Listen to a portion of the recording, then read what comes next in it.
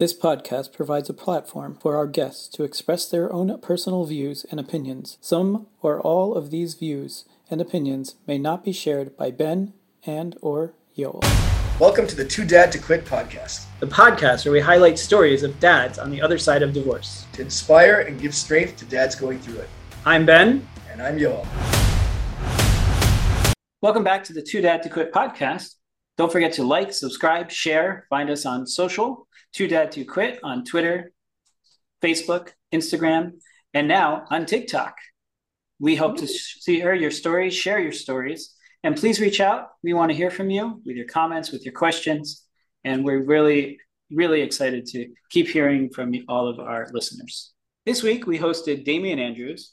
He's a veteran of the Australian Army. He is a philanthropist, a CEO of a foundation. He is a divorcee and a father of a 14-year-old boy. And we had a wonderful discussion ranging from his relationship with his father growing up, his parents' divorce, his Army service, and really diving into relationships, a lot about relationships and raising your child to be confident. It was I've never met somebody that was so mission driven.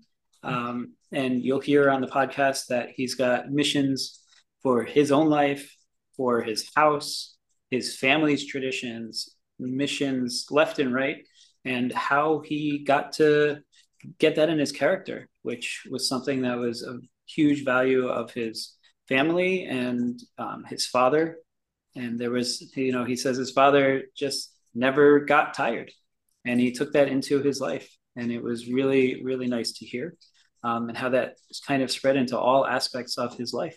Yeah. And something that stands out for me is that he's obviously just meeting him. He's such a likable person. And he talks about how he's, raised his son to ask himself, do you like yourself? He's very intentional about, making sure one understands his own self-worth, whether that's for his son, whether that's for himself. And it really comes across in the podcast. I found Damian to be just a super likable guy. He also talked about not taking oneself too seriously. He has a great sense of humor. He was a lot of fun to talk to and super impressive guy. I mean, he's doing so much. He also talks about giving back, and he's doing so much for the community at large. We get into that as well. And we also talked about relationships, which is a favorite topic of mine, as you know, Ben, and we got into that. So we really covered a wide array of topics, as we usually do in the podcast. Damian was a super likable guy, very well-intentioned person, as you said, very conscious of what he's doing and how he's raising his son. He's being there as a dad. He's making time for his own life. And he was somebody that I really learned a lot from, and I'm very confident our audience will as well. And today we have Damian Andrews. He is a veteran of the military, having enlisted with Australia's Special Air Force Regiment, which is a special forces unit with the Australian Army. Following his Army service, Damian obtained a bachelor's degree in commerce and in business, and specializes in corporate recovery, facilitating turnarounds for distressed companies. Damian is also a philanthropist, including such roles as CEO of Family Peace Foundation, aimed at preventing domestic violence.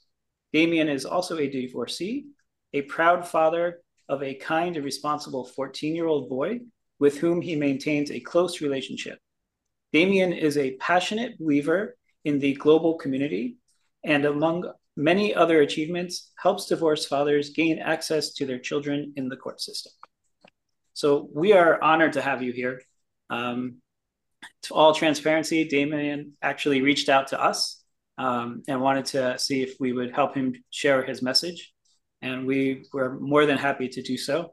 And we're really, really excited to have you on. It's a pleasure to be here. It's really wonderful. And You're correct. I do a few things, but most of all, I'm a proud dad, and I was always going to be a proud dad. I was never going to have a situation where I couldn't be with my son, and we have a quite amazing relationship. But similar, I'm very lucky that I have an amazing relationship with my dad as well. It wasn't always that way, but they say the child doesn't become, or the boy doesn't become a man until his father dies. And metaphorically, my dad Wow. died over a packet of chips, and so he's still alive, but Yeah. metaphorically, it was over a packet of chips. He died, and we've had an amazing relationship ever since as well. So it was rocky there at times, but yeah. So I'm kind of lucky in both sides. I have an amazing son relationship with him, and an amazing relationship with my dad as and in being a son as well. Wow. And talking about your father, we'd like to always get kind of a background story of, what kind of made you the person that you are. Everyone has their own stories of, they do this and they do that, or this is important to them because. So we'd really like to hear kind of, your background around that. Yeah, for sure. My dad, my family upbringing was pretty traditional. I'm Polish, Ukrainian, and a little bit of Russian. So I'm kind of, maybe I could be the peace talks at the moment, the facilitator for that, because I've got all three in me. Um, but both my grandmothers were Polish. My granddad on my mum's side was Ukraine, and my granddad on my dad's side, he was Polish with a little bit of Russian in him as well. His dad was Russian. Um, and so we had a traditional growing up. My mum decided, although my mum was fiercely a very independent woman, she was actually the first post World War II. She was the first female apprentice motor mechanic in Australia, and she Wow. had to change states to go and do that. So she was a fairly fiercely independent woman, which was great. Great to have that as part of my upbringing as well. But when she had children, she said, "I want to be at home with the children." And so my dad went to work. He worked. So as I remember, he worked shift work. So he worked in a power station. He was a controller in one of the power stations. So there was times where he was there during the day, and I get to spend time with him, and other times where he was away at work, and he did things like he had some of the social sporting things that he attended with his mates, and he went off to some. I remember he went off to some camps with them. So he'd disappear for a weekend or so, and then come back. But as far as the relationship goes, it's my dad and I, it was certainly when I was younger, I have some really, really fond memories of our relationship. I remember working out with my dad. Actually, I don't. Well, to first clarify, I don't ever remember my dad being the authoritarian in the house as far as parenting goes. That was always my mum's job, and she was always the one yelling and with the wooden spoon to correct things that weren't when you weren't behaving. And I didn't behave a lot as well. I was a very energetic child, and but I remember working at the back with my dad where he was building a new shed and the foundation for the shed, and I was looking at it and I was getting tired as I was shoveling, and I looked to my dad and said, "Dad, I'm getting tired. Don't you get tired?" And he looked at me, and I remember this very distinctly. And he goes, "Nah, don't get tired, son." And and it's like I don't know if how that psychologically affected me, but I'm a bit of a workaholic now, and it's like I just keep pushing through until Yeah. 2, 3 in the morning, like Yoel is doing at the moment. Yeah, And I was gonna say Ben's the workaholic here, but yeah, we're all trying. Yeah. So yeah, and I remember a couple of things. There was a couple of close connections. So it wasn't always, Dad wasn't always there, but when he was there, he was present. And so I remember at the front playing cricket in the on the footpath in the front yard, and I remember another time where he was chasing me around the yard and trying to run away from that. And I have a traumatic memory as well, where he had back in the day, he had a radio controlled car or remote controlled car. It's one of those ones where you had the controller, but it had a cable attached to it. And it was like a 1950s Formula One car. I remember it distinctly. It was white, but it made a lot of noise. And as a young child, I was sensitive to noise. And he had a lot of fun chasing me around the house with that. And I remember I was running away from it, and I ran into the bedroom, and I stood on the bed, and as a dad does, he's laughing away at it, but Yeah. I'm freaking out. And I remember doing the same thing to my sons. Father But like it, son. yeah, exactly. But it was, so I had that, I think, and it was had some really good experiences as well. My dad was always one that helped out in the community. So we did things with the local footy club, like for example, when they had Christmas and preparing for the Christmas parties, he would bring home the lollies to build the lolly bags that Santa would give out at the Christmas parties. So we were, as a family, would prepare these lolly bags, which as a kid you're always waiting, because when there was odd lollies left off, somebody got to eat them. So it was kind of Right. like, that was really exciting. And also too, I got to hang out with my dad, with his social friends as well. So he would play golf, and so I started playing golf, and actually he brought me along to, with his mate. So where he'd go, and I would play golf with him. But then, and this is, I was, I don't know, 12, so 12 or 13, hanging out with these grown adults. And then I would go off, so they form pairs and go off, and I would actually form a pair, or form, not a quad, it should be, and go off with other people. Then initially was going with my dad, but then went off with other people, and then we'd all meet back up at the clubhouse afterwards, and they'd have a beer and I'd have a soft drink. And so as part of that, so I got to experience, through my dad, I got to experience some of that, and it's a similar sort of thing now I do with my son. I mean, my son comes to, when I play poker with my friends now, my son comes along and plays that, and he's been doing that since 13, and he's been holding his own against the sledging side of things, been Right. No, been it's really hanging it on some special of the because guys. it's really special because some fathers are like, nope, that's my time. You stay at home. I'm going out. I'm going to play golf. I'm going to play poker. I'm going to do whatever I want. And it sounds like, your father passed this really nice thing over to you to share with your son, Yeah. because I hope when you were a kid, I don't know if you appreciated it, but it sounds uh, like you grew into that appreciation for sure. Yeah, definitely. As a young kid, I don't know if I consciously appreciated, but I think any child has that connection with both parents. But certainly, from my perspective with my dad, I had just, and it wasn't, I said, he did take his time for himself. He wasn't always, there whenever I wanted. So it wasn't like, it was like, I'm going off and doing my thing. He'd go to the footy club, Right. after work or whatever, and it wasn't like that was our life constantly. He was always there. He wasn't, but when he was there, he was present. Right. And I think that's what made the difference. So Right. And he created those moments, yeah, which and is really yeah, important. and it's the same with my son. I mean, he does a lot of things, and I'm, there's sometimes where when I'm with him, I'm really present, but there's other times where he'll come to me and want to do something, and especially when he was younger, I'd say, "This is my time. I need to do this. I'll come back Right. to you later. Go and play or do whatever, and then I'll address your question." So it was very set boundaries, and I think that's important. You've got to have time for yourself. And but also too, you want to create that connection. I think that's partly why I've never yelled at my son, never had to.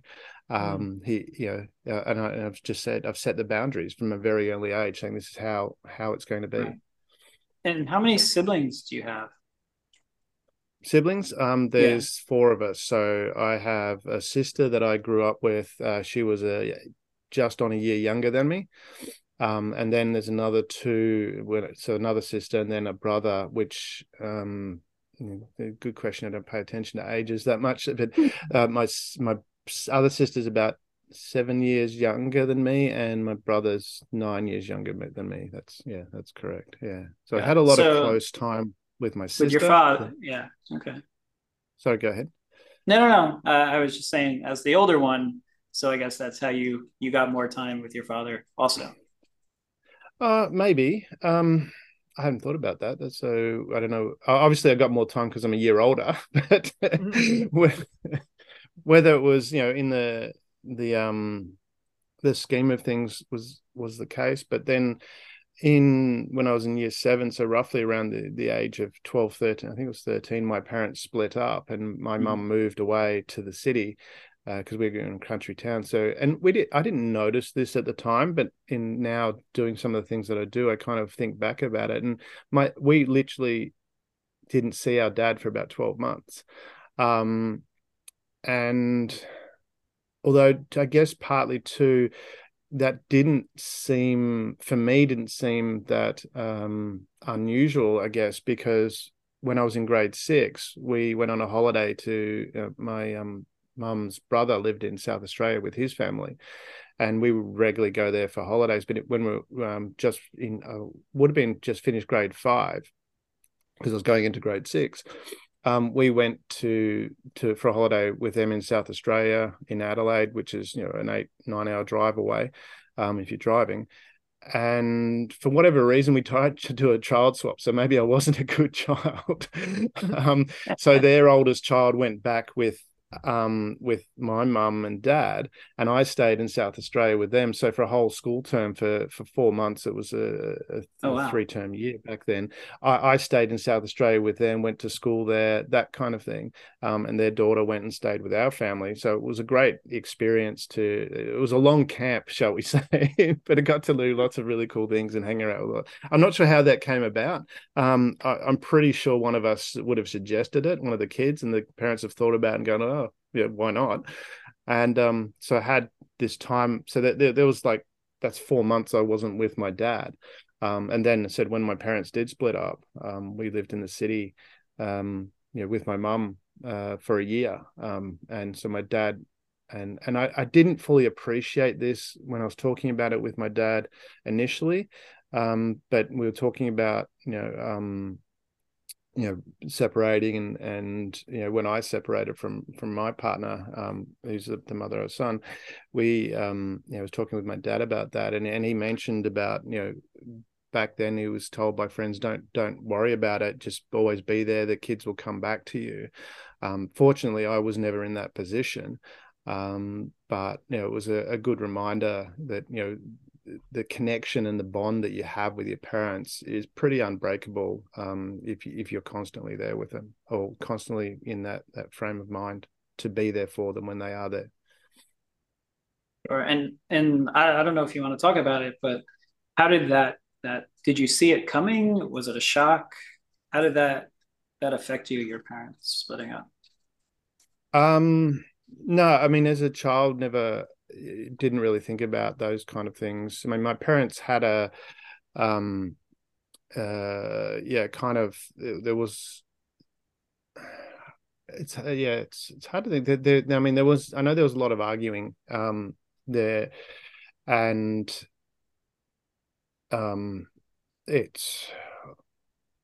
but I didn't see it coming. And there was a lot with, and there's a lot of studies to show this, that the kids generally take on the blame for when parents don't get along. And that there are some good arguments that it's not a good thing to stay in a relationship that's not working for the kids, because you're actually you're hurting the kids. But there's a lot of studies that you can read on that for people that want more information on that. And I did carry a lot of that for a long time, where there was a lot of blame that I carried for my parents' behavior, and that's quite common for kids to do that. Yeah, absolutely. So I guess you reconnected with your father after 12 or after that year. Well, that was and that was an interesting time as well, because and I was a teenager, and teenagers tend to be a little bit rebellious and want to do their own thing. So having my mum wanted us to be around our dad, so she moved back, which was a good thing. So she had that intention, so that was a good thing. It wasn't sort of something that had to be mandated by a court or anything like that, which some people experience. So she did want us to be around our dad, so we moved back to the same town.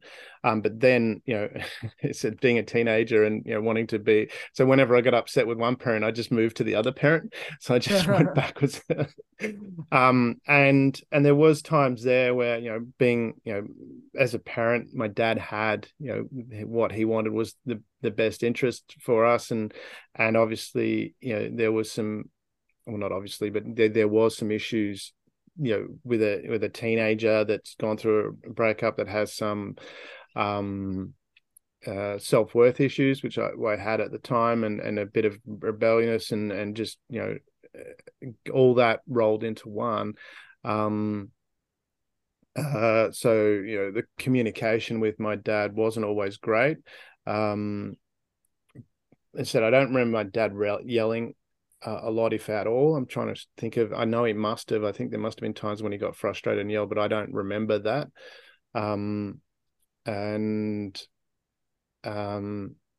It's, yeah. So, and there was this always a distance between us, from the breakup onwards. And there was two things that kind of brought us back together much later. After I'd done my time in the army, I got out, and I was working in the northwestern Australia in the mine sites up there. I went up there to do some construction work and then continued to work in the mines. And my dad was going through a bit of a self-loathing period where he was unhappy with his life, still living in the fact that the marriage didn't work, and things that had flowed on from that, and he was just going, and I think I was being selfish. I got a bit upset with that. Well, I just didn't want to listen. It's like, I've had enough. I'm not listening to your shit anymore, was my thinking. But I approach it from this way. I thought, how am I going to deal with this? I don't want to be listening to this anymore, but I need to help him somehow. So I wrote him a letter, and I don't remember what's in it. My dad still got it, but I've never asked to look at it. But I wrote him a letter, said, you need to get your shit together. This is not good. And here's a couple of books to read. I think Think and Grow Rich was in there. Seven Habits of Highly Effective People were in there, and said, read these books, get your shit together, move on with your life. And yeah, so I wrote that to him, and he did. He actually turned around, and he became, he's quite a successful investor. He goes out rock and rolling. He's adamant he's not going to get married again. He's got a long list of women that he helps, that are always around. He's always going around feeding someone's cat or dog when they're away, and he's got all, anyway. There's conversations you don't have with your parents. The closest I got to that was, he was telling me, he was telling me when I went to his house that, one lady was there, and he was showing her the house, and he pointed to the bedroom. So that's the bedroom. If you go, you can't go in there because there's special rules if you go in there.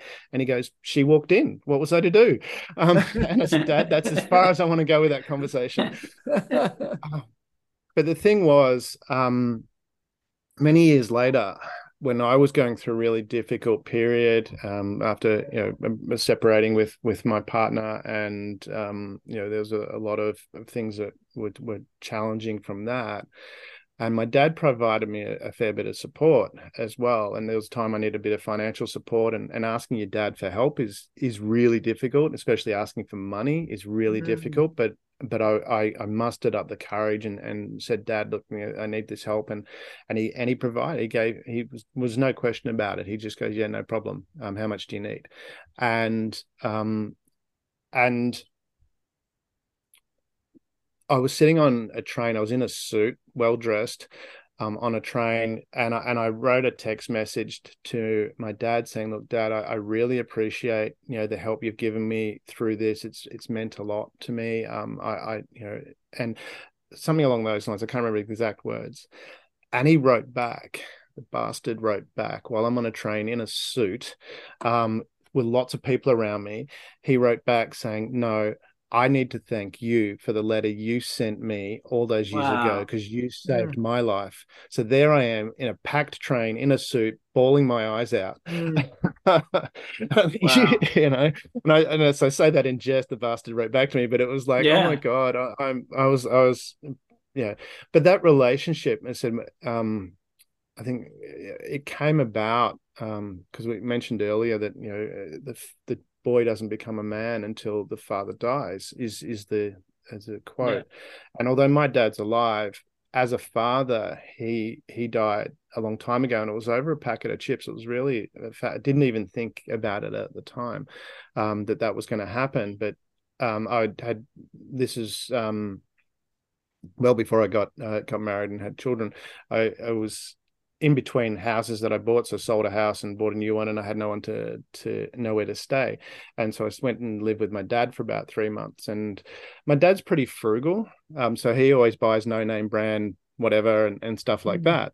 And so no chips is no name brand, and I liked Pringles at that time. So that's not a plug for Pringles or anything like that, but I just happen to like them. And I'm sitting in the kitchen eating Pringles chips, and Dad walks in and he looks at me and he goes, "Why are you eating them for? They're expensive," and normally that can be a trigger for a conversation. Oh, I can eat whatever I want, and that kind of thing. I think we've all had that where someone says something along those lines, and you get into this spiral. And for whatever reason, I turned to my dad and I said, I didn't argue, I didn't justify, I just said, I like them. And he goes, "Yeah, but they're expensive." And I again didn't justify the cost or anything like that. I said, "Yeah, but I like them." And he just went, "Oh, cool." And it was like, as simple as that sounds, there was a massive shift between us where it was like he recognized I can make my own decisions, and he's going to work with that, and that the dynamic of our relationship changed from that point, to the point where we both now, where if I said I've asked my dad for help, he will actually ask me for help as well.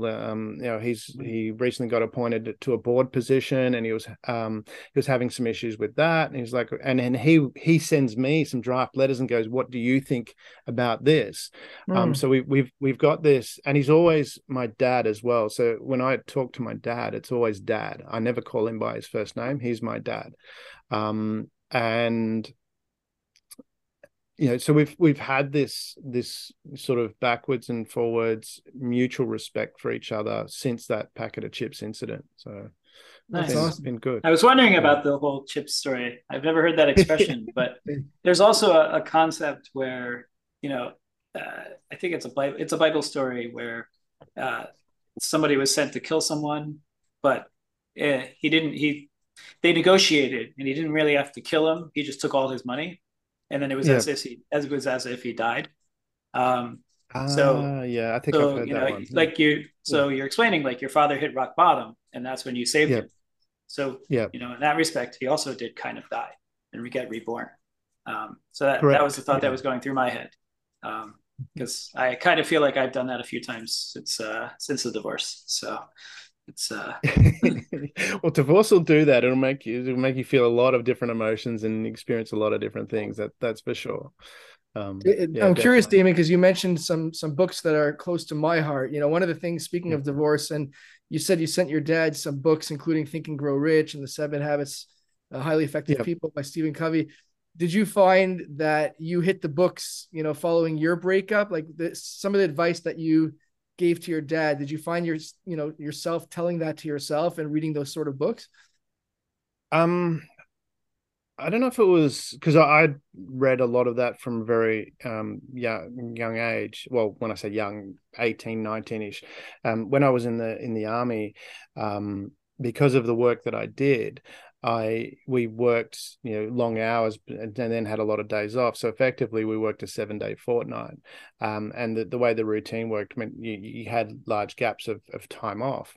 And during that time off, I always used it to do something that would help me grow. And I think the first time I read Think and Grow Rich, I think I was 19 or 20. But I would also, in my leave time, so when I had annual leave and everyone else is going on holidays, I mean, I booked to attend neurolinguistic programming training and train the trainer for neurolinguistics. So that was my holiday. So again, that thing from Dad, don't get tired, son. It's like Yeah. that was my time off. So I'd always studied those kind of things, but certainly I drew on a lot of that from when when things got difficult. I certainly drew on a lot of that knowledge and reminded myself of that knowledge. I also went to, there's a number of dads groups that are around. I went to those groups, but initially I think I went there probably for support, but as soon as I got there, I realized there's people that need more support than I do. And I found in helping the other people, that helped me. Mm, Because like if you teach something, you always learn more than if you're just studying it. yeah. And so I found in helping other people going through that experience, it actually made my process a lot easier. So from that, that was my story in relation to that. So yeah, I drew a lot of support to answer your question. I drew a lot of support from that. I didn't hit new books. I did change from the perspective of what I did was rather than read a lot of books, I would read the same book over and over again. And the key one for me, which is probably my favorite, is How to Be a No Limit Person by Stephen Covey. Mm, And the audio version of that is probably the best one because it really talks about how to control your emotions, how to be in charge of yourself. And it's a fantastic. It's old. It's like from the 70s. mm, But what I did is said rather than reading a lot of books, I found really good ones, and then I internalized it. I made sure because often I found from early on when I was reading a lot of books, I'd read it and then I'd move on to the next one, but I hadn't changed, so I was just and this is something that I learned is we to have the knowledge is one thing, to act is different. This is partly from the military training. Is that's why you do drill, you do it over and again, so it becomes an unconscious habit.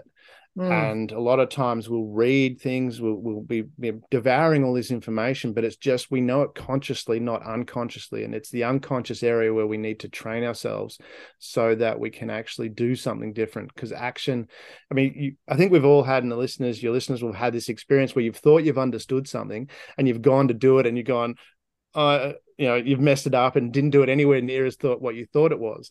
And the opposite, where you have had the experience where you haven't understood it, or you thought you haven't understood and surprised yourself with how well you've done it, which mm. that really highlights the difference between conscious understanding and unconscious action. Action is an unconscious action. And that's why I picked a couple of key books and I just internalized it and made it, this is who I am. This is how I internalized that knowledge, and that's what I found made a bigger difference rather than reading, hitting the book, so to speak, and reading a lot of different books. Yeah, I love that. I've been doing that now. I was just as you were talking, I've got this great book. Not well, you can't see it maybe on my screen, but it's a book by Michael Singer called Living Untethered. And Yeah. I was hitting like tons of books, in the beginning following my breakup, which was helpful. But maybe for this unconsciously, like you're saying, for the same reason, perhaps it wasn't it got to a point where I kind of felt like it was like overload. And now I have, this one book right now that I'm reading over and over and over again. And, I think you've verbalized maybe what I was feeling, that now I feel like it's kind of getting into my subconscious where it's almost hopefully with time becoming more and more, part of my life. So I'm grateful that you said that, because that helps me understand why now I'm at a point where I'm reading one book many times as opposed to many books one time. So that's awesome. Yeah, and that's the important thing to really, and if one thing the listeners can take from that is that what you've just said is it's not about a multitude of knowledge. One piece of knowledge that you actually internalize becomes an unconscious habit will Mm, change your life. Lots mm, of knowledge that you hold consciously won't do anything because your actions are unconscious. amazing. Yeah, and that book for me was the love languages book, Yeah, okay, which yeah, that's an awesome book. which Yeah. was given to us during therapy, but that one like rocked my world. It was Yeah. just like, wait a minute, I've been doing everything wrong.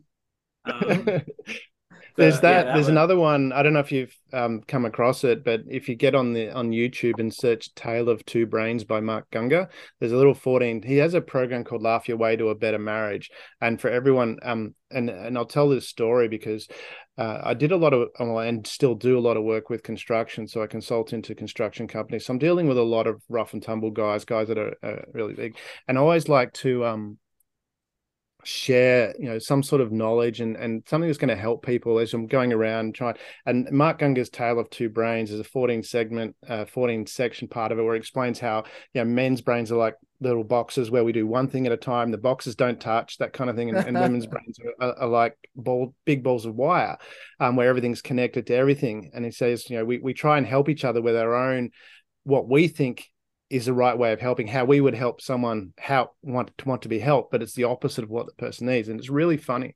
It's a funny video. The whole 4.5 hour program is Laugh Your Way to Better Marriages on YouTube. It's funny all the way through. But I'd show this Tale of Two Brains to people, and just as a bit of a way of getting a conversation going. But one time we're in the high rise that I was going through and inspecting, and after everyone left, this massive guy with tattoos and just your typical Construction apocalypse he's the brawler out of Mad Max 2, whatever it is. And he was almost bawling his eyes out, and he came to me, he goes, I don't know what to do, man. And I said, what? And he goes, look, my wife and I just at each other all the time. And I said, okay, do you what do you want to do? And he said, well, I want to try and save it, I don't know what to do. And I said, well, do you love your wife? And he goes, yeah, no, I love her a lot.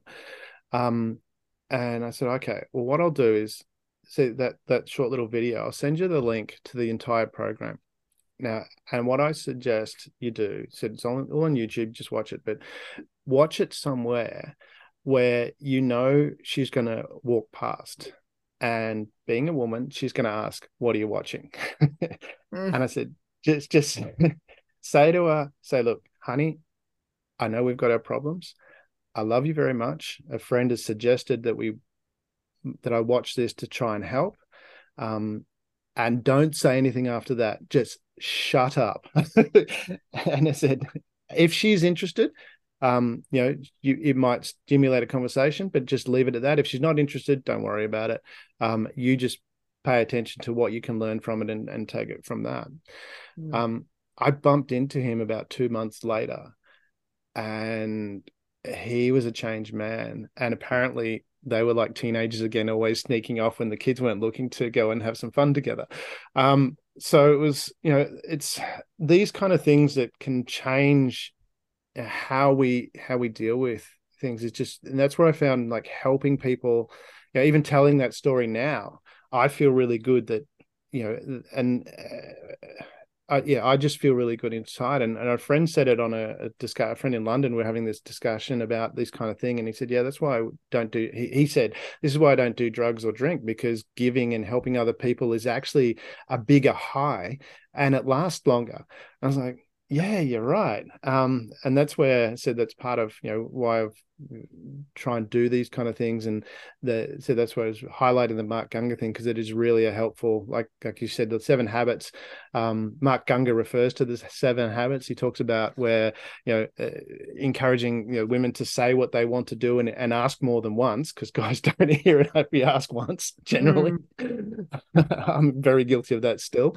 And he was talking about how he's, it was Mark Gray was saying, how his wife, or as the story goes, his wife wanted to go to the opera, and he's like, I don't want to go to the opera. And finally, she convinced him to go to the opera. So he's booked a ticket and gone to the opera. Got into the suit, and he's like, and he endures this really, as Gungor put it, this mind-numbing experience, and Gray did, apparently. And so when they get home, they drive into the garage, and he said as soon as the door closed in the garage, she jumped on top of him and made love to him right there in the car. And he's like, the next day, how much are season tickets to the opera? And That's nice. great. Yeah, so it's just, I mean, again, it's finding the way of communicating, and I've noticed, from my perspective, learning, and that's one of the biggest things I took from that's helped certainly as a dad is listening a lot to my son. So that I've never yelled at him. I don't dictate to him. With like I made a thing. I said, well, I'm going to treat it like I'm a leader of a business. And he's an employee, one that I can't fire. So I've got to be got to manage this well because I can't get rid of him. Here he can, but I don't want to. I want to be a good dad. So I thought, okay, how am I going to do this? And part of it was listening to, and I looked at, how myself and my dad got along, and there was open communication. We were able to talk to each other. From an early age, I focused on his character. So it wasn't about school marks or things like that, or you must be this sports person. It's like, you need to be, honesty. Our family values, key family values are honesty, excellence, and understanding. So it focused on, okay, let's develop, your character. It's not my job as a parent. And certainly my dad is not, he's, when I've not been, was as younger, when I was not doing so well, like I was going to school and not doing anything, I was just sitting in the classroom doing nothing. He was like, you need to do something. And it's like, you can't leave school unless you got a job. And that's when the army people come around 2 weeks later and said, oh, I'm out of here. But so I wanted to create something with him, with my son, where it was like, okay, so I said to him when he was in primary school, I said, do you know why you're going to school? Because, just like with the study, he wasn't all, and who is motivated with school study? Not many people. Yeah. I said, do you know why you're going to school? And he goes, no. So I actually talked through. I said, well, you see what I do in the day where I go out and earn money and to live. And I explained that to him. And I said, well, this is what school does. It gives you the foundation so that you can do that. So you're learning knowledge so that you can actually go out. People want to employ you, or you can create your own business, and you can live the life the way you want to live it. And it was very big on your decision.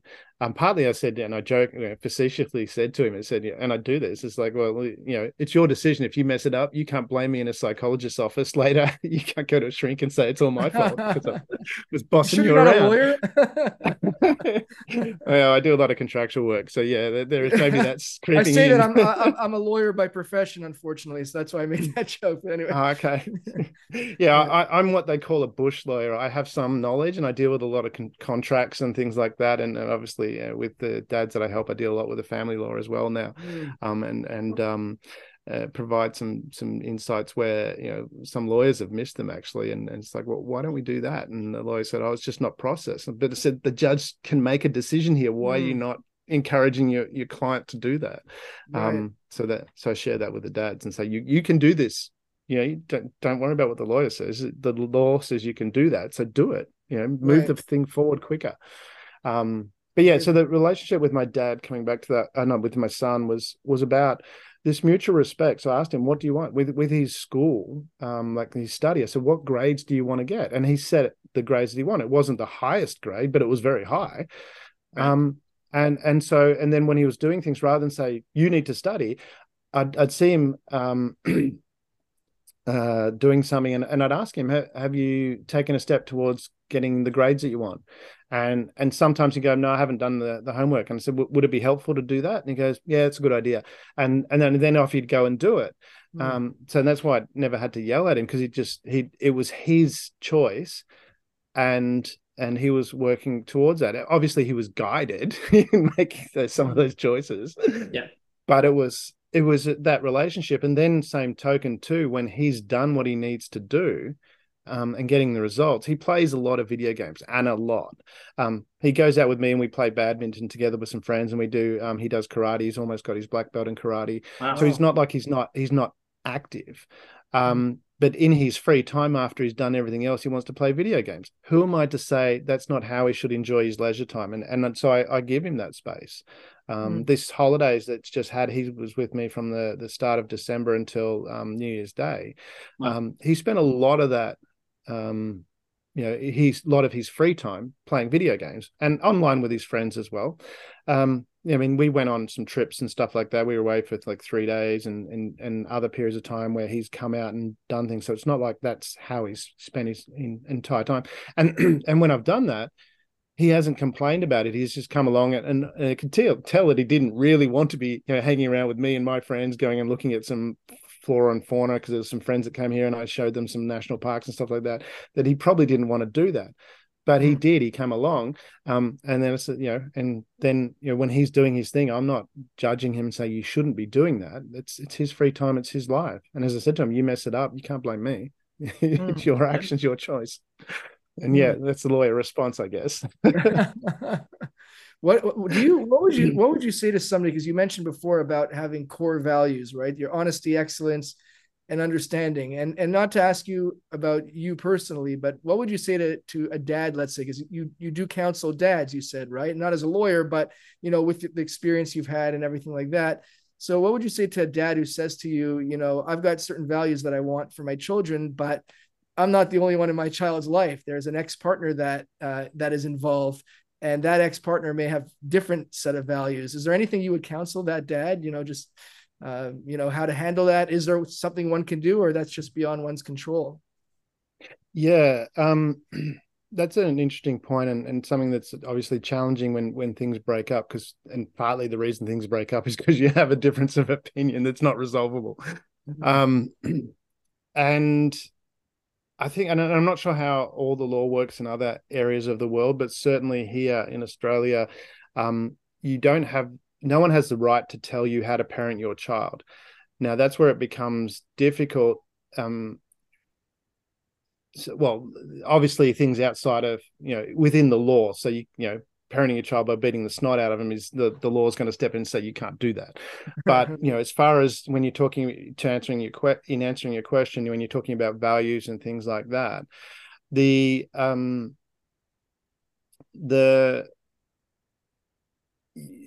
so you don't have the ability to tell someone else. I can't tell any of my friends this is how you should, and the law can't dictate that either. The law can't say this is how you should raise your child. You're part of a cult, for example, and they can't say no, you can't be part of a cult because that's bad for the children. That's how the law works here. That becomes challenging when you split up with your partner, because you've got an idea of how you want to raise a child. They've got an idea of how you raise your child. From my experience, what I did was I led by example, and I followed. I have a mission statement, my own personal mission statement, which is to enjoy life and share in the joy of others, to learn something daily that increases my ability to overachieve. Again, my dad made me think that I had to work very hard, and to confidently and compassionately act from my values of honesty, excellence, and understanding. Now, so I accepted that I can't control what happens outside of that, and nor do I have a right to. I don't have a right to tell my his mother how she should behave and how she should parent. I don't have that right. All I can do is be the example for him by living to my values and sharing that and doing that. And this is where that leadership and motivation comes in. So I do that in a way, and I've always done that in a way that for him it's been like, well, these are good things to follow. This is not telling him why, but actually saying that it's beneficial for him to do that. And he's learned through his own experience where there was in the school there was a bully picking on one of his friends, and he addressed that in a sensible and approachable way, worked with the teachers and got the whole situation resolved. He did that on his own behalf. Wow. And I think he was 11 at the time. Wow. And so he learned, and he did it and so from that, he's learned from that experience, this is a good way to behave. Does he, I don't know what he does at his mum's house, and I don't ask. But I know with me, he behaves in a certain way. And I would say because I've been very committed to what I'm doing, I don't talk about. And this is where I think I've focused on supporting and encouraging the behaviors that I want. So when he does something that I like, I really praise it a lot. I say, that's wonderful, great job, all that sort of stuff that's not so great. I kind of, push it to the side a little bit and don't make a big thing about it and don't draw attention to it. I really highlight the things that, and highlight the things that work and I want to encourage. But also from a young age as well, I encouraged him to like himself. I asked him all the time, do you like yourself?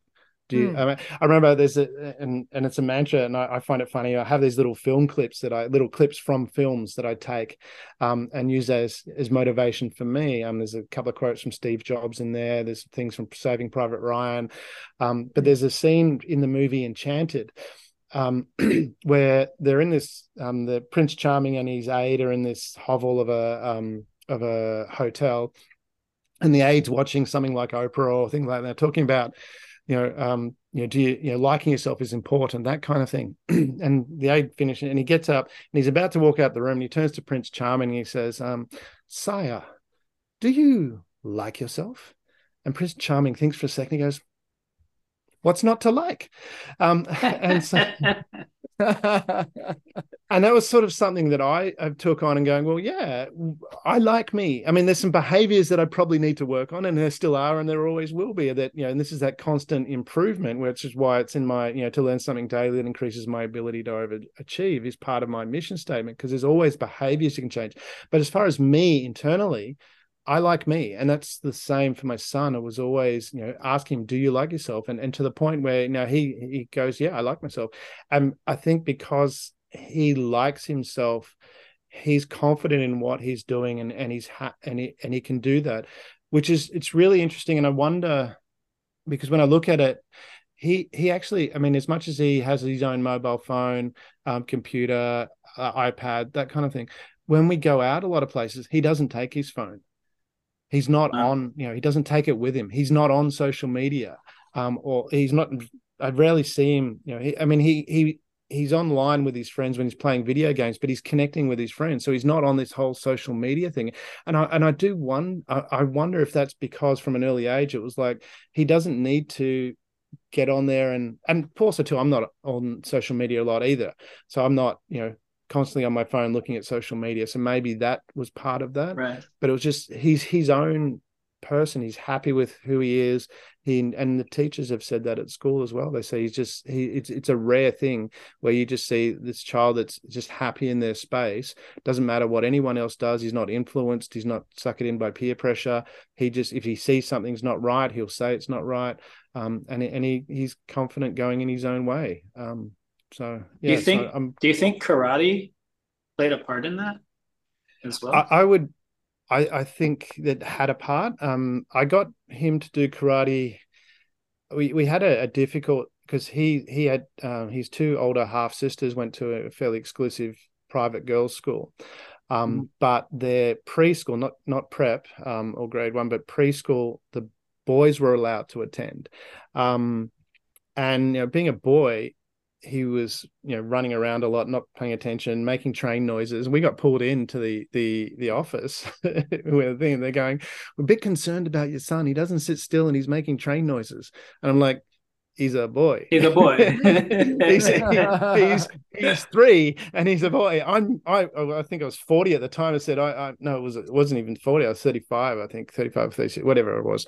I said, I still make sound effects when I do stuff. It's like, this is normal.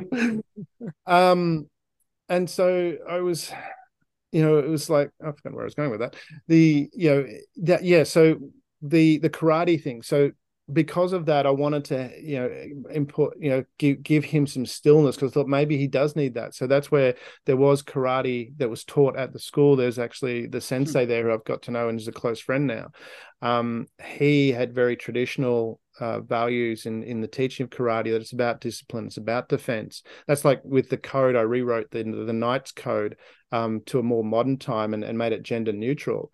And from our perspective of violence, we say violence is only acceptable in the battlefield, which quote unquote is the sporting arena. I mean, you if you were to tackle someone, do a rugby tackle or a gridiron tackle, whatever your sport is, if someone was standing on the street at a traffic light and you did a tackle, that would be highly inappropriate, and that would be a violent act. But in a sporting game, if you took the tackle out, it'd be pretty boring to. Can I have the ball, please? Yeah. Excuse me. And yeah, exactly. And so in that environment, that's okay if both willing parties get in there and they both agree this is how we are to behave, and they behave to the extent allowed by the rules. and the other circumstances in self-defense, but only to the maximum, to the minimum amount required to defend yourself, which is what my Benjamin's karate sensei taught was, this is for self-defense only. And he has a number of things to do before. If you're in a conflict situation, put distance between you. He teaches that as part of the karate. And so Benjamin did that to create some stillness. So yeah, to what you were saying, Ben, I think karate does play a big part of that, because it also gave him that confidence to go, hey, if in a situation that's difficult, I know how to deal with this. As Pete teaches, first D is distance, second D is defense, is in your own personal defense, your own emotional defense, be in control of your emotions. Distract, so do something that's going to distract the situation. So that karate was I think plays a big part, and I think it would be helpful for a lot of people to be taught those kind of principles. Yeah, 100%. I actually got my son his first cell phone so he can play games, just to build up his self-esteem, because in school he wasn't getting it. And so I wanted him, I knew that feeling from growing up. My ex didn't, but I knew, like you get that video game and you make it to the next level and you make it to the next level and you make it to the next level. And like, finally you're like, oh my gosh, I can do things. When it's school, they're saying totally other things. So now he's like a pretty intense gamer, but like you said about your son, like he's not by himself. He's on speakerphone, or he's on some channel where he's coordinating with a bunch of people to accomplish things. So I do drag him on those hikes as well. And it's, we're going, when we come back, you can get back on, fine. And then when he gets there, he has a great time. But yeah, so I also use that as well. And I agree with you with that from that perspective. I don't think that video games are a bad thing. It's like any tool, it's how you use it. And we had that experience with my son. We had a racing game. I got the racing seat and all that kind of stuff. And he had this shocker because we were alternating. He'd do one race, I'd do the next race. And he had this shock of a race, and you could see he was getting all emotionally upset. He was getting, distracted. He was performing bad, and then making himself perform even worse.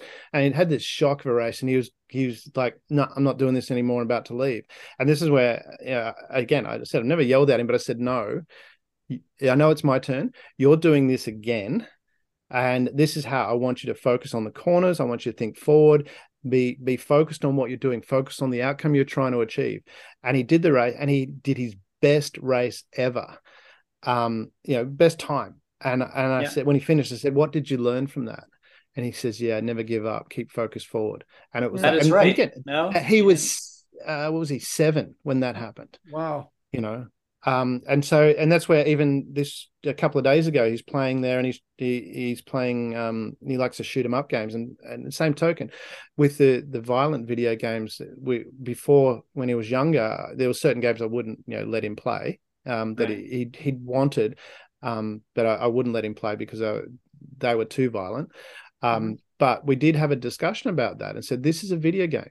There's rules in the video game that apply that don't apply in real life. And so in the video game, you're allowed to do this. In real life, you're not. And we had that discussion. But similar sort of thing, just recently, he's playing this shoot 'em up game, and the big boss, and he's getting frustrated. And he literally had spent 4 hours trying to get this big boss. And he still hadn't got it. And he goes, I'm going to get it. And I said, that's right. That's how you achieve goals. You keep going. And, it's the principle that you're teaching, not the mechanism that's important. It's the principle that you teach. Beautiful. Yeah. And as far as the hard work that you got from your father, my mother raised me basically. I guess I saw my father once a month or so once he moved away. And she raised me with, there's no such thing as trying, only doing. And so she's the original Yoda. Right. So that's what everybody keeps telling me. Like, I never until I started telling more and more people, I never even thought about it. But like, that's how I grew up. And she didn't really live by that motto. She did a whole lot of learning and self-improvement and going to all these courses and stuff, but she never really like took that action. And I saw all of this, and Yoel will tell you, I'm just an action person. Like if I Yeah. have an idea, I'm going to do it. I'm going to put it into the world. I'm going to. There's no point for it to sit in my head because Yeah. it's just not even worth it. And then as far as learning something in a book, like if I read it, I'm like, all right, let's do it. Like right now, let's do it. Um, and that's the some people learn by doing, some people learn by reading, some people just learn and never do anything. And Yeah. for me, it's all action. And talking about the family and how the family works together. So my one of the upcoming books, I wrote my first children's book. The second one's being illustrated now, but the third one is all about the family unit and kind of Okay. structuring it as like a factory. So Ah, I have 5 kids. So if one of the yeah. Wow. kids or You've been busy. machines, Is it yeah. cold where So you are? one of the kids, one of the kids, like a machine, let's say, Yeah. decides that it's not going to do what it's supposed to do, then like Yeah. in the I Love Lucy episode with the chocolate, it's just going to back Yeah. up everything, and everything's going to start falling apart. Yeah. So that's kind of the concept of that book. Great So it's analogy. that Yeah, love it. same, yeah. So it's some people they stay in their bubble and they're not interested in helping or giving back or learning, and that's I don't have mission plans like you do written out. I think Yoel's got like the middle point where he's got a whiteboard that's got stuff on it. To me, this Yeah. is like all concepts in my head that I try to live every day. But I don't even know where that exercise would go with me. Yeah, we did it. We took it even further. We designed a coat of arms for our family, and I wanted to do that, but I involved my son with that process, and he came up with the animals that were on the coat of arms. So our main animal is a Komodo dragon, Nice. which he wanted to have, because of a number of different characters with that, and there's certain colors, and we some flowers on there as well that we had that all had specific meaning, but we worked on it together. He even had ants on there because of their fastidiousness and the teamwork aspect. Wow. So it was a good project to do together. We haven't quite got it finished because the artist that did the Komodo dragon, the back right leg looks like it's deformed, so I need to get that redone. But it was more again, for me, I wanted to do it, but it was a process of It's the involving my process. son, my son with that process. And it was, we created a bond over that. But from what you're talking about with your child and self-confidence, I think the biggest aspect that has for me personally in my own personal growth and for my son was this concept of liking yourself, that you might do something that's not, a behavior might not be right, you might do something in the situation. It was also learning for me that in any given moment, that you did the best you could at that point in time. Because if you could have done better, you say, well, yeah, consciously I had the knowledge, but again, you're not acting consciously, you're acting unconsciously. Mm. So it's like you did the best you could in that point in time. Don't beat yourself up. Like yourself if you recognize it, you should like yourself because you've recognized, hey, that I did probably could behave better next time in the future. And again, keep that future focus forward. You can't live in the past. Right. But I noticed with Benjamin this whole concept of do you like yourself?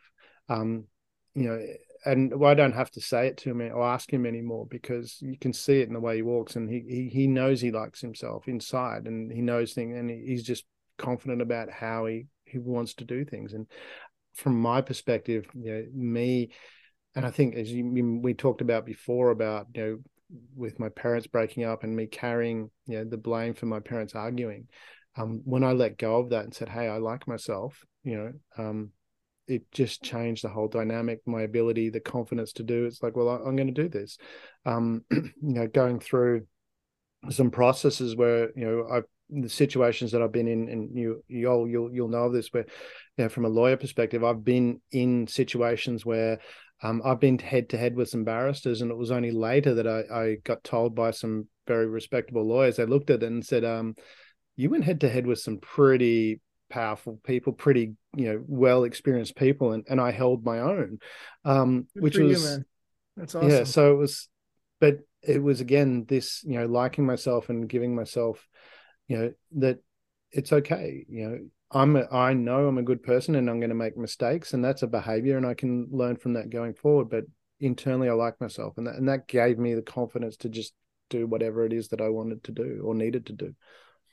I think that's something also that's super important in terms of for our audience, for many of the men out there listening, because I think we may have this on our website. I think the stat may be somewhere around 70%, where a lot of the divorces are initiated by the wife. And I think there's a lot of men out there that wonder if they're lovable. Am I lovable? Am I likable? Like, this person didn't love me anymore. And I think that's an important concept for people to realize that, yes, you are lovable, you are likable. And I love what you do, so it's not only important for instilling it in our children. And I'm just loving what you're sharing with our audience, but also for, dads themselves to realize that, hey, I'm a likable and lovable person myself. It's really important. I think that is important, but also too, to put it in context, I shouldn't say but, and to put it in context as well, from a dad perspective. I mean, if you're a nice guy, there's more women on the planet than there are men, and there's a lot more nice women out there that you probably haven't met yet that are looking for relationships that they're really wonderful, and that's been something maybe for another time to talk about. But certainly from my experience, there is multiple really wonderful women out there. So for any dads listening, have that in mind, that you just got to find them, because they're not hanging out in bars. They're they're not they're not out getting drunk. They're actually really respectable, really kind, really thoughtful, and and you are a likable person. You are a good person. If you're a dad and you're a caring dad, then you are an amazing guy that some really wonderful woman is going to like. You just got to find them, and said you won't find them in bars. Yeah, I definitely went through a phase where, like, I thought I just didn't know how to love because I came from a broken family. Like, after 14 years of marriage, like, where did maybe I just, after I read the love language book, I was like, maybe I just don't know what I'm doing. Maybe I just don't know how to love. But after time, I realized it probably wasn't my problem. But it like, I work with children for like 20 years, and like every one of those children I called them my kids, and they knew that. And I was there for some of them more than their parents were around for them. And going back in time and realizing like who I was before I got married kind of made me realize that no, that's probably not the problem. But it was definitely a phase where like I was like, maybe I just don't know what I'm doing, and it's me, and so that's really important to learn that it's not you.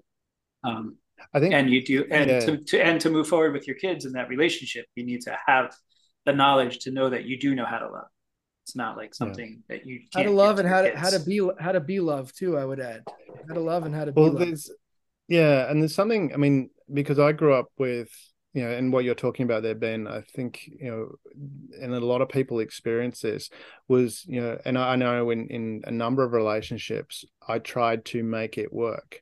And I think a lot of dads are in that situation. A lot of men are in that situation where they're trying to make things work. And they put in a lot of that effort, and they're wondering what's wrong with me, and why can't I make this work? And it was something that really hit home, and it's a book that I'm actually writing. But something I learned very late in life was no amount of skill will fix a poor partner choice. Now, that's not to say, and because they say, oh, don't associate with, negative people and stuff like that. Sometimes, because I'm pretty sure in some of the relationships that I've had that have fallen apart, from their perspective, I was the problem. And probably to some degree I would say in definitely in some degree I was. And it's about, I remember when I was in the army, there was a guy, and he was a good looking guy. But he wasn't the brightest spark on the planet, so he was reasonably good looking, but he was dumb as dog shit, to put it bluntly. But he was always dating these like amazingly hot women. And when I say hot women, they weren't hot just physically hot, they were hot mentally hot. These were doctors and lawyers and just really, really intelligent women that look gorgeous. And we're looking and going, how how is this possible? And and so one day I decided to ask him, and I was a little bit blunt back then. So I walked up and I said, Shane, you're not the brightest person on the planet. I literally said that to him. How is it that you're, dating all these really hot women? And he turned into like this wise Obi-Wan Kenobi character. He put his arm around my shoulder and he said, Damian, what you don't understand is I ask a lot. Most of them say no. You just see the ones that say yes. And and it was like, so when we're looking at that, and certainly, from a sales perspective, if we're wanting to create a sales relationship with someone, you find the people that are already online with what your they've got similar beliefs. They're actually show interest straight away. So when and I connected this with, after my marriage broke down, I was talking with a lot of people that I know that have long-term relationships. And one thing that was consistent, the numbers were slightly different, but they all said, when they were dating and looking for a partner, they had a criteria that was right for them. They knew who they were, or do as much as they could. But they knew what they wanted in a partner. And even you mentioned Tony Robbins before. Tony Robbins talked about that. He identified what was the type of partner he wanted. But it was the people, and one person put a number on it. They said, if that person didn't meet at least, if the person I was dating didn't meet at least 80% of that criteria, I just stopped seeing them, no matter how passionate, no matter how, he said, no matter how much great the sex was, I just stopped seeing. He said that was hard, but no pun. That was, that was, he said it was, but and he's been in a long-term, happy, well, from what I can tell, and you can tell when people aren't getting it. People say, oh, you don't know what's going on. Yeah, you can. You can tell when people are still passionate about each other by the way they behave to each other. If they walk to a function holding hands and leaving holding hands, it's there's pretty clear sign that things are going all right. If they're walking one's behind the other or something like that, there's some issues. So you can generally tell, and that was that key thing that for the dads out there listening, coming back to that, is be clear about what it is that you want in a partner, and don't think when you there is what is it, 7.8 billion people on the planet, and more than half of those are women. Surely there's a few out there that you're going to connect with. So it's a numbers game. Coming back to that guy Shane, he just like them, have that criteria. Ask, move on. Ask, move on. And the quicker you move on to asking the next person, the more likely you're to find that right person. Okay, so I'll challenge that a little bit. So now that you have 7 billion people to date, or half of 7 billion plus a little, how do you know when to stop? How do you know when to stop? Yes. Dating. Well, yes. It comes to that criteria. Do you meet, I know, if it's a numbers game, how do you not say, oh, well, I can get to 95%. 80 isn't enough. Well, and that might be what you say. You might say 95% and you leave that. But at some point, if you've set a criteria, it's like any goal setting. If you've set a criteria that you want to achieve, then when you get that criteria, then that's when you stop.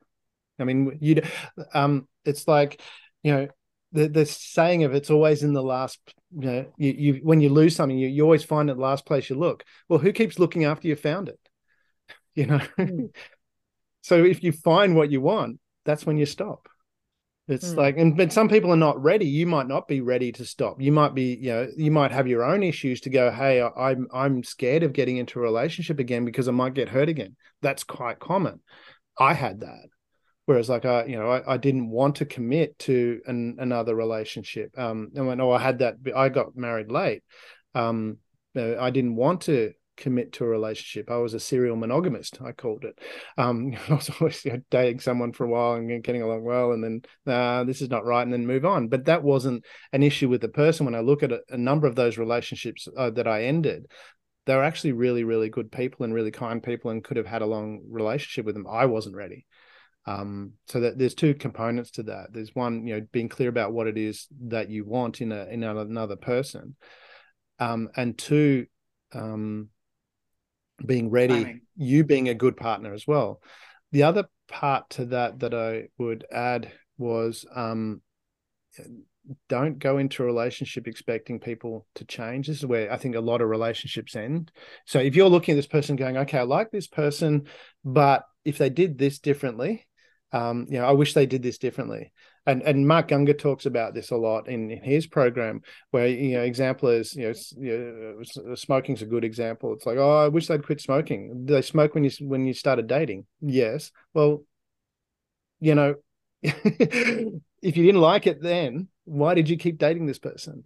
And if there's certain behaviors that are there and you don't like them, and well, don't date them. It's going to become a problem later if it's that much of an issue. So don't date someone. And the gratitude thing is really important too. I noticed, like, with the relationships that I've had that worked really well, it was, what do I like about this person? And if something was becoming an issue, it immediately, and again, an unconscious action, I trained myself to do that. Whereas the relationship I'm in now, it's been very happy for a long time. Never had an argument, because it's, what do I like about this person? What's great about this person? That's the focus. There's behaviors, there's different, and if we have different things we want to do, she goes and does her thing and I do my thing, and it's like we're both okay with that. There's that. There's actually a book that I would love to get the author on. It's called 10 Really Dumb Mistakes That Very Smart Couples Make. Yeah. And I think we've hit two of them today. One of them is don't try to change the other person. And basically the summary of when he's kind of explaining it is, there's a study that if you can get past 30 years, that's when that couple's the happiest, because after 30 years, nobody's trying to change anybody. They realize these are the people and that's going to be it. So if you can make it to there, then the rest is great. And the other one, I'm trying to think what the other one was. Anyway, it's a great book, and I'm hoping to get the author on here at one point. But it's just very simple things when, like, you're looking at it and it's like, now they tell us. Well, that's the thing. Why wait 30 years? I mean, that was a conscious, because I used to do that. I'd be in a relationship with someone and go, I don't like this behavior, and that's why I'd end it and then start with someone else. And then I made that conscious choice, and it was something my mum had said, was, if you love someone, you love them as they are, which is, she's quoting something else. And you mentioned the Bible before; it's probably in the Bible as well. But if you are loving them as they are, you're not seeking to change it. So why wait 30 years? Why not just do that and focus on the things that you like about the person? And all of a sudden it's a lot easier. And if they do something you don't like, just don't be there. So look, I don't like that behavior. I'm going to go, I remember the knowledge, the advice the priest gave us when I first got married was, men need to keep their shed because we need a place to go to. And a man cave or whatever. Yeah, exactly. And we both need that. It's not just the guys, the girls need their space as well. And also too, I think it's important to remember that your partner is not, whether it's male or female, not your boyfriend or girlfriend, depending on what it is. So it's like, if you're a guy, I mean, there's behaviors I'll do with my friends that I won't do with my partner because it's not appropriate. I won't sit on my wife's head and fart. I'll quite happily do that to my mates, after some beer or before the beer. I don't drink anymore, so it's like, I can quite do all it. It's more fun when you're sober. You can remember it. But I mean, that's our birthright as a male. You can still be 12-year-old and be juvenile and do all this stupid stuff. But I wouldn't do that with my wife. Whereas my and same token with my wife, I'm not her girlfriend. If she wants to have these long, there's some conversations I listen to because you have to.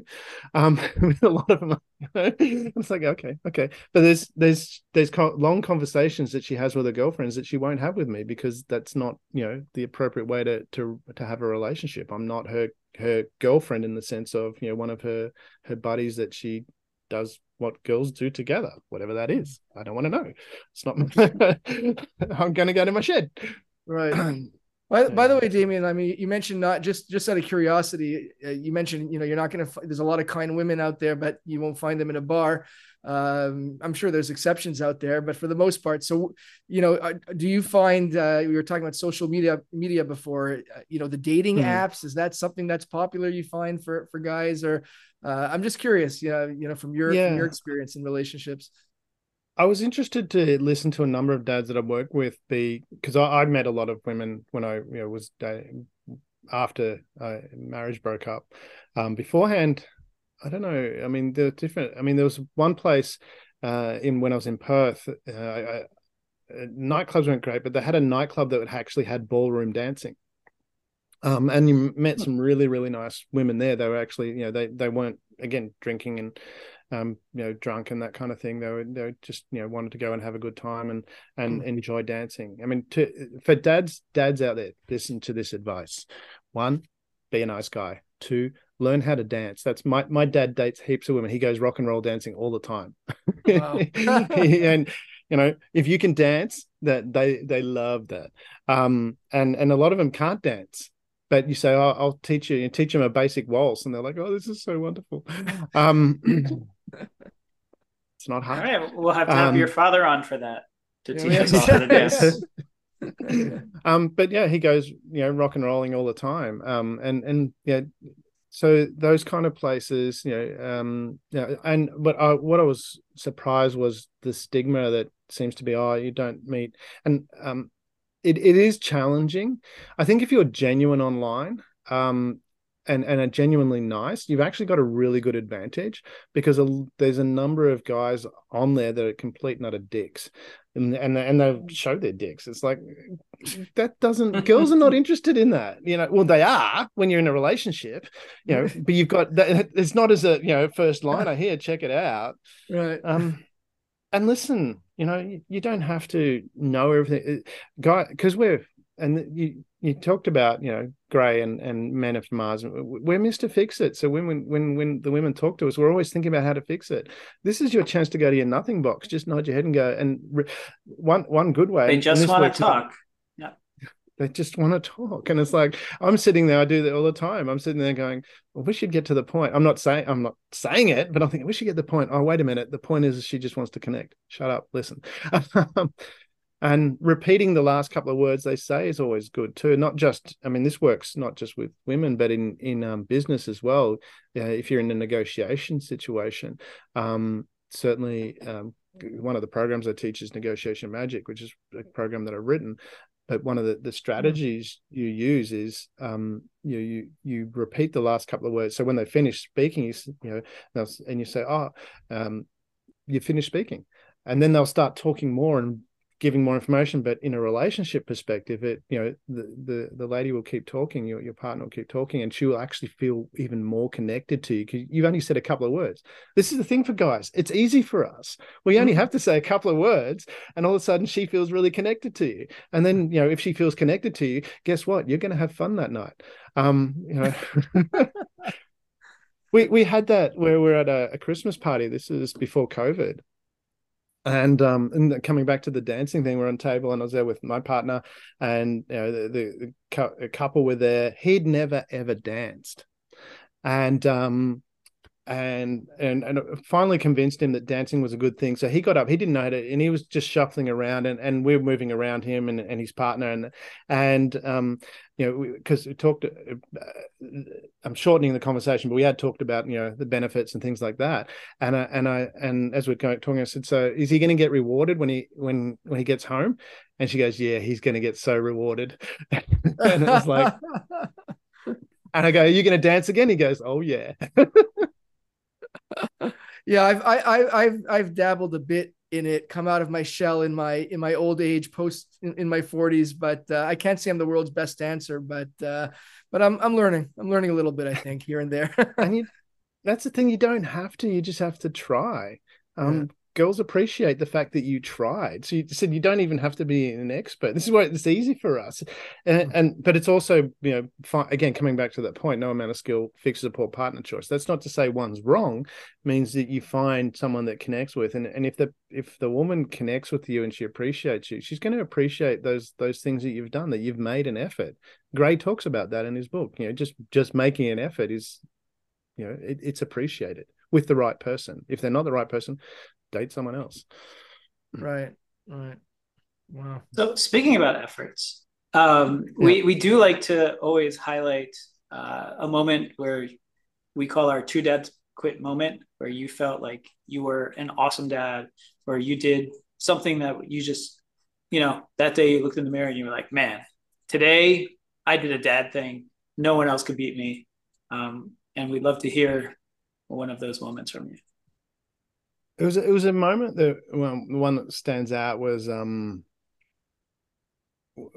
with my son, obviously, but we were at the cinema. We're watching the movie June, and I don't know. Have you seen the movie? I haven't. By the way, I'm noticing, Damian, that you're a movie guy. It seems like, right? Because you've quoted movies. I'm a major movie guy, but you quoted the one movie I haven't. I've got Kevin Costner here in my background. Yeah, the I can one see movie that. I haven't seen is June. So I damn it. But I've seen probably most of the ones you've quoted so far. But anyway, I worked a little bit in film and television. I had my own production company, and we produced a few things. I was in Nightmares and Dreamscapes with Tom Berenger. I got cut mostly. I mean, they're there for half a second because I couldn't act for shit. But I'm in there just for that little bit. No way. Do you have do you have an IMDb? Are you I'm on the IMDb. If you search me on IMDb, you can see there's a movie I wrote called Scary Legends. We never finally finished. We shot a lot of it. I've got a number of scenes on YouTube. Actually, I don't think I published them. I've loaded them. But and I had a TV on the local community TV station here. I had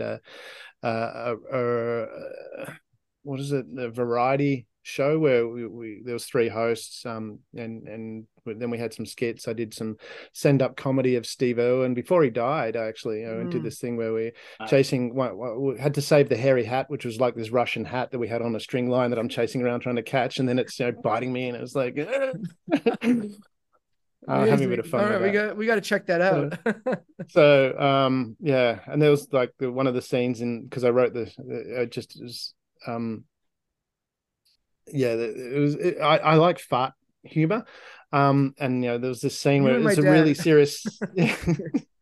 There's this scene where the girl's talking, getting because this guy died as a result of that, but it was because she played and this is really crass for you. Just if you for your viewers, just if that offends you, tune out now. But it was like she's talking about this whole story where this guy died as a result of her actions, and her and her friend were playing this they were together, and they were teasing this guy that was there, and because that trying to show that they were being lesbian. And they said, well, if you want us to go further, they just said play the self blowjob initiation. Said, well, if you can suck your thing, we'll kiss each other. And then and he goes, he could do it, but then he broke his neck and died. And it was like. So there was a lot of that crass type humor in there that get to this. There's a lot of things like that, but that's why there's a lot of connection to movies. But this answering Ben's question, sorry Ben, you said you're waiting for an answer to your question. Where were we? I'm on 12 Took a bit of a detour. I've never been diagnosed with ADHD or whatever it is, so you can't prove that. It's okay. It's okay. This weekend I launched the clips version of our YouTube channel, so now we can. For all those people who do have attention problems, they can go to Too Dad to Quit clips, and they can take the podcast in pieces. Nicely done. Ben's always the marketer. Nice job, Ben. Product placement. I love it. I don't like ads, but product placement like that, I really appreciate. That was beautiful. That was beautiful. Anyway, you were talking about June. But coming back to the point, June. So in the movie June, we were watching that, and there's a scene in that where the father and the son, because the son's supposed to take over the role. And they're having this talk about that, and the son and the father's talking to the son and says, "Look, what you do is up to you. You are already everything that you need to be from my perspective. You're my son. that's all you ever are. That's all I'll ever expect of you as being my son. And we both looked at each other and laughed, because that's what I've been saying to Benjamin for a long time. I said, you can do whatever you want to do. You're already everything you need to be. You're my son. I'll support you, whatever it is that you want to be. It's not for me to tell you how to live your life. You're my son. You're everything you need to be. And we connect over that all the time. So it comes up a lot where we joke about that. So it was a pivotal moment, I think. And as it comes back to that packet of chips we were talking about before, where my dad recognized, that I'm my own man, and I'm always going to be his son. And that's why I call him dad. I have friends that call their dads by their first name. And that's their choice. Everyone has their own choice. But for me, my dad is my dad. And he'll always be my dad. And I will always be, his son, in the sense of now I'm an adult as well. That's why he can ask me for advice. And so, just accepting, and this comes back to that point we we're talking about, not wanting to change the person. I want to encourage my son to be his own man, make his choices. And that was the moment where we kind of laughed and recognized, that we have that relationship. So that was our packet of chips moment, between myself and my son, was, you are my son. That's all you ever need to be. Not only that, June says it's right, so it must be right because it's in the movies. There you go. You can add it to the clips. Yeah, that's awesome. Beautiful. Oh, good point. I haven't put that in the clips. Oh, because I've got to, yeah. I've actually cut it together in, using iMovie, and I got all these clips cut together. So awesome. And then something else. Oh, why not? So and the last thing that we like to keep getting from our guests is some advice for either a husband, a wife, a dad that's going through divorce, considering divorce. Just some advice to get them through it, to maybe change their mind. Just, you've been through it. You're on the other side. I know it wasn't easy for you. Just something, give them strength and inspire them, and let them know, from your perspective, something that you wish you would have heard when you were going through it. Yeah, that's a tough one. It's balanced with, because I spent a lot of time trying to not get divorced. And that's, learning that point that no amount of skill is going to fix a poor partner choice, in the sense of, it was never going to work. It was never, right from the very beginning, it was never going to work. And nothing that I did was going to change that. But I think it's important for me, recognizing that, I was always a good person inside. Yeah, some of my behaviors weren't, could have been better. But as a good person, that you are a good person inside, that you are, if you're recognizing that you've got things to work on, then you're a good person. You're not a sociopath. You're not a narcissist or anything like that, as much as you might get a whole bunch of that stuff thrown at you. You need to recognize, and there's a poem called Man in the Mirror, not the Michael Jackson song. There's another one, and it goes along the lines of, if you can look in the mirror and like yourself, which comes back to, I was talking about with my dad, then that's all that matters. And that's what you really need to find that in your source of strength, that you are a good person, that you, if you like yourself, it doesn't matter what gets thrown at you, you can work through it and keep moving forward. So yeah, it's a challenging one. There's a lot of different dynamics in that. That you mentioned about, most of the divorces initiated by the women. That's something I think we need to change. That, if your relationship is not working and you are going to break up, and a number of people, wise people, told me that. They said, play it with a straight bat. Don't, if it's not working,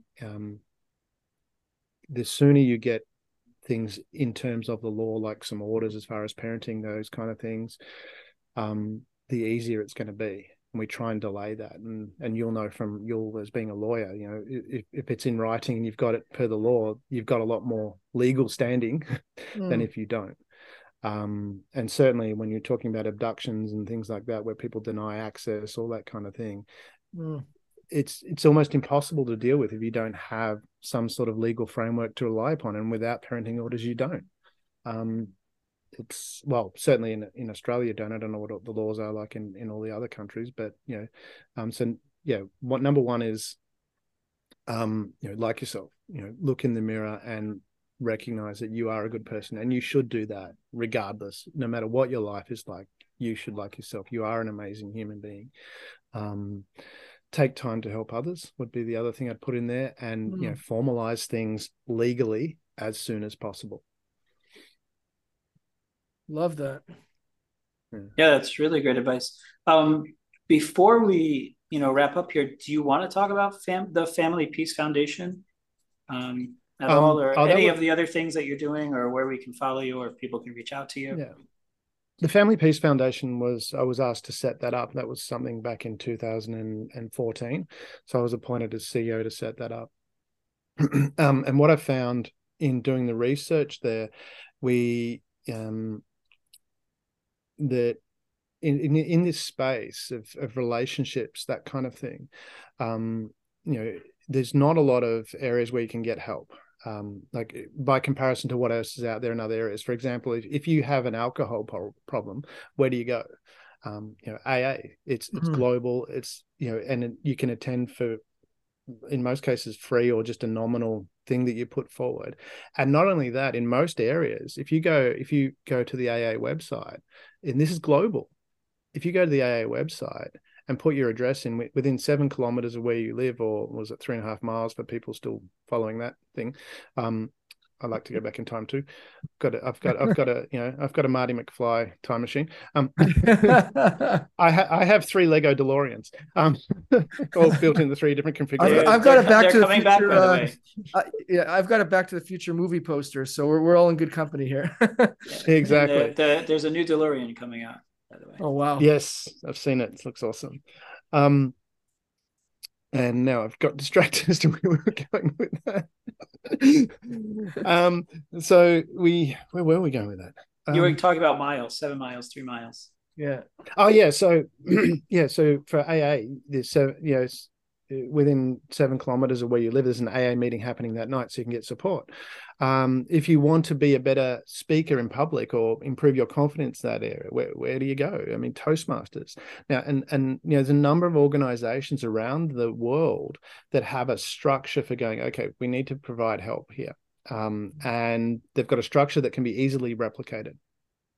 And that's how that works. I mean, AA meetings, then it's not like an organization where people are employed. It's people following a formula. So in what we were doing with the Family Peace Foundation, one of the things we did, we had a filming session where we had a lunch. So it was a high-class lunch at the founder's benefactor's home. He's very wealthy. Him and his wife are very wealthy individuals. And so we had this lunch. We had the table set up. We had a very classy dinner that was catered. And we had brought in 14 people from what we knew were strong families. Their relationships are strong. Their kids were doing well, that kind of thing. We didn't bring in couples, just one person. We only had room for 8 people on the table, and we brought in 2 psychologists, very notable psychologists here in Australia, Dr. Michael Carr-Gregg and Sabina Reid.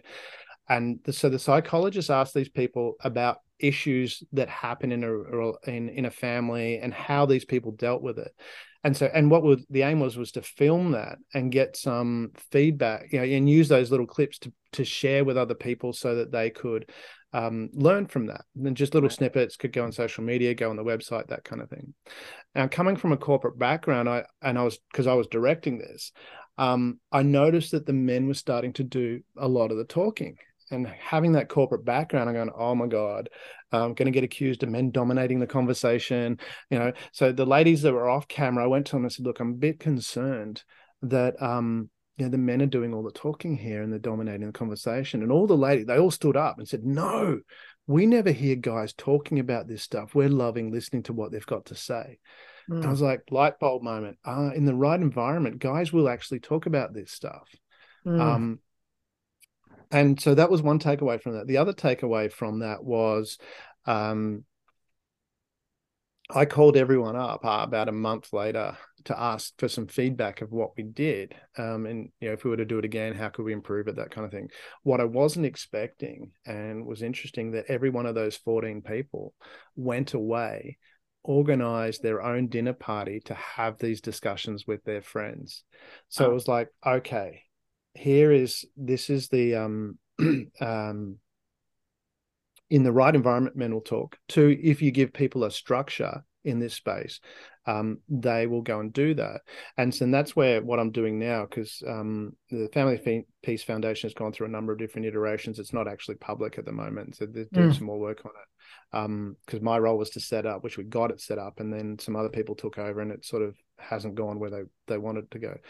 But I went away and I started, as you can see in the background, share.care, which share is strong, healthy, and inspiring relationships. And when I was looking for the web name, I wanted .com, but that was taken. But .care was there, and that's even better.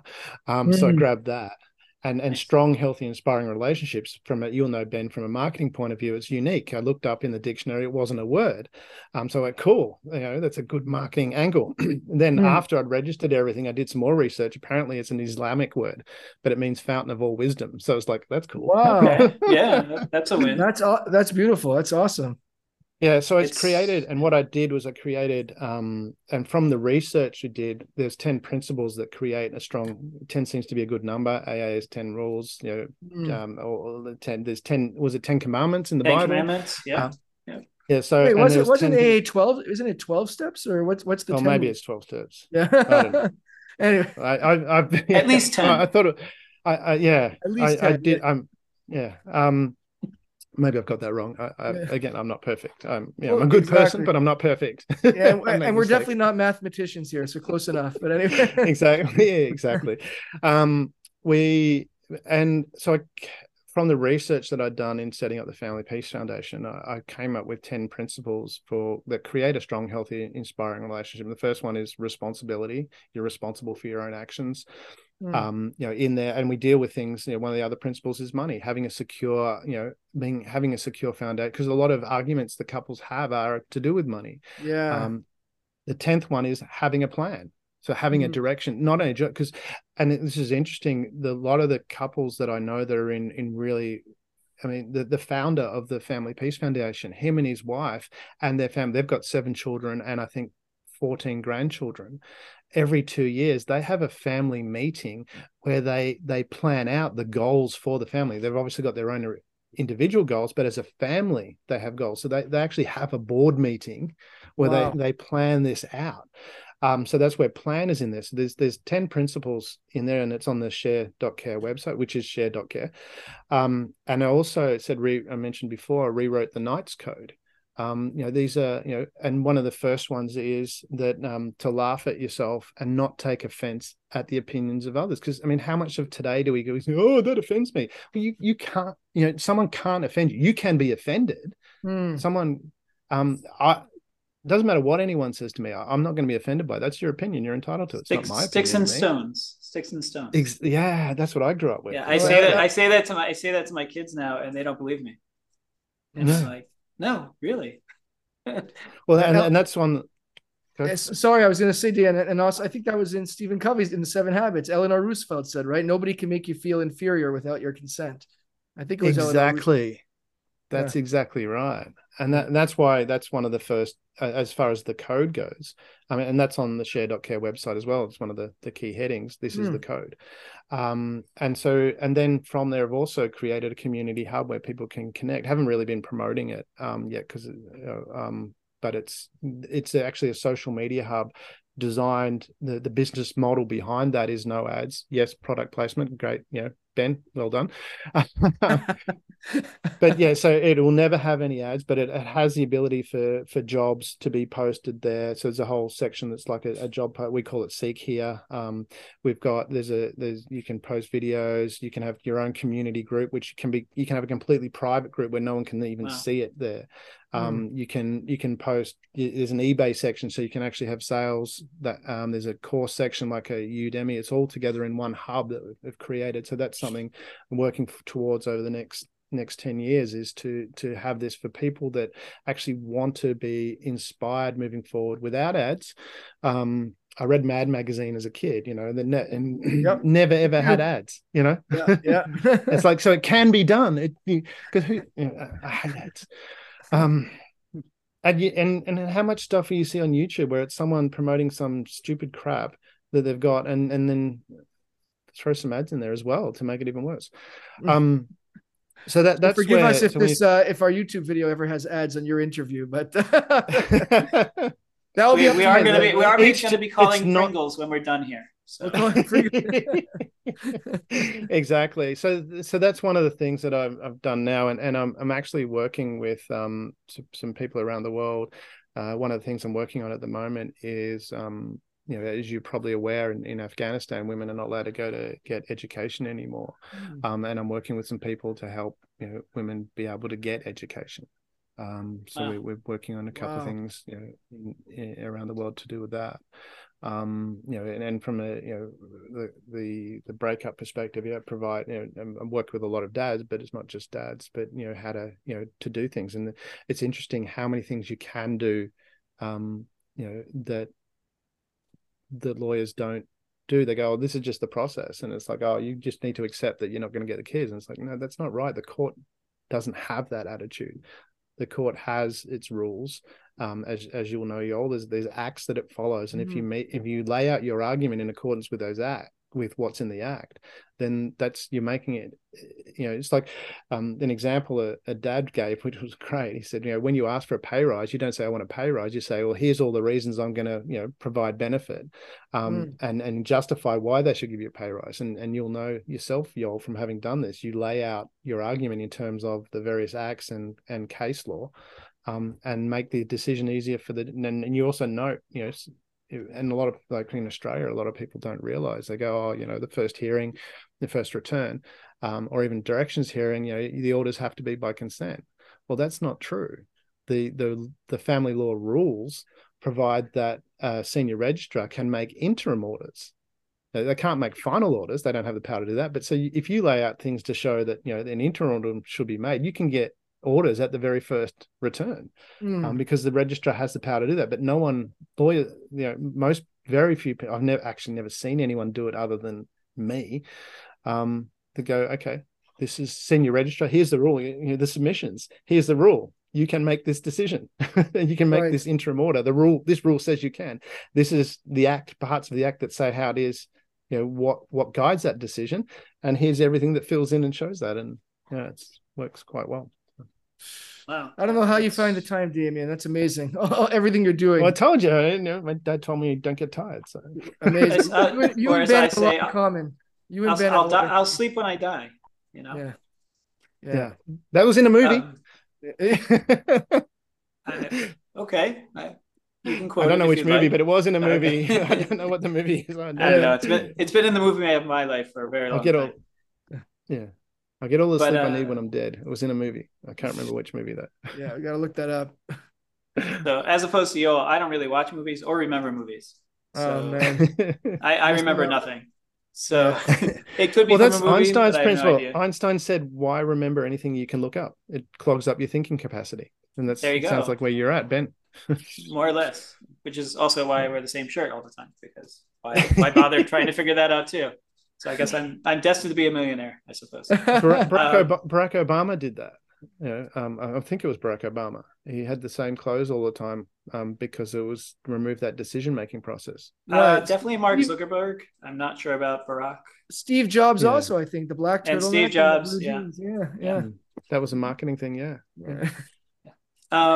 So anyway, thank you so much for being here.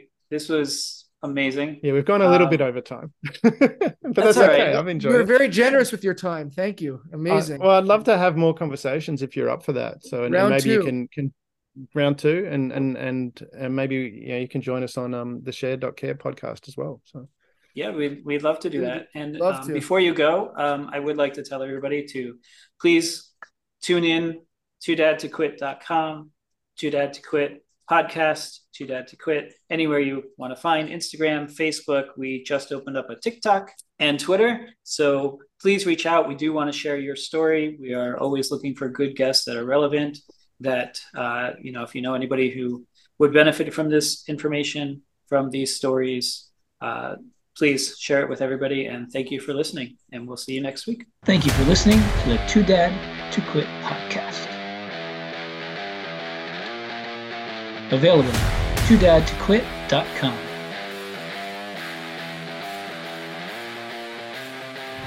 Thanks for listening, and don't forget to subscribe so you don't miss the next episode.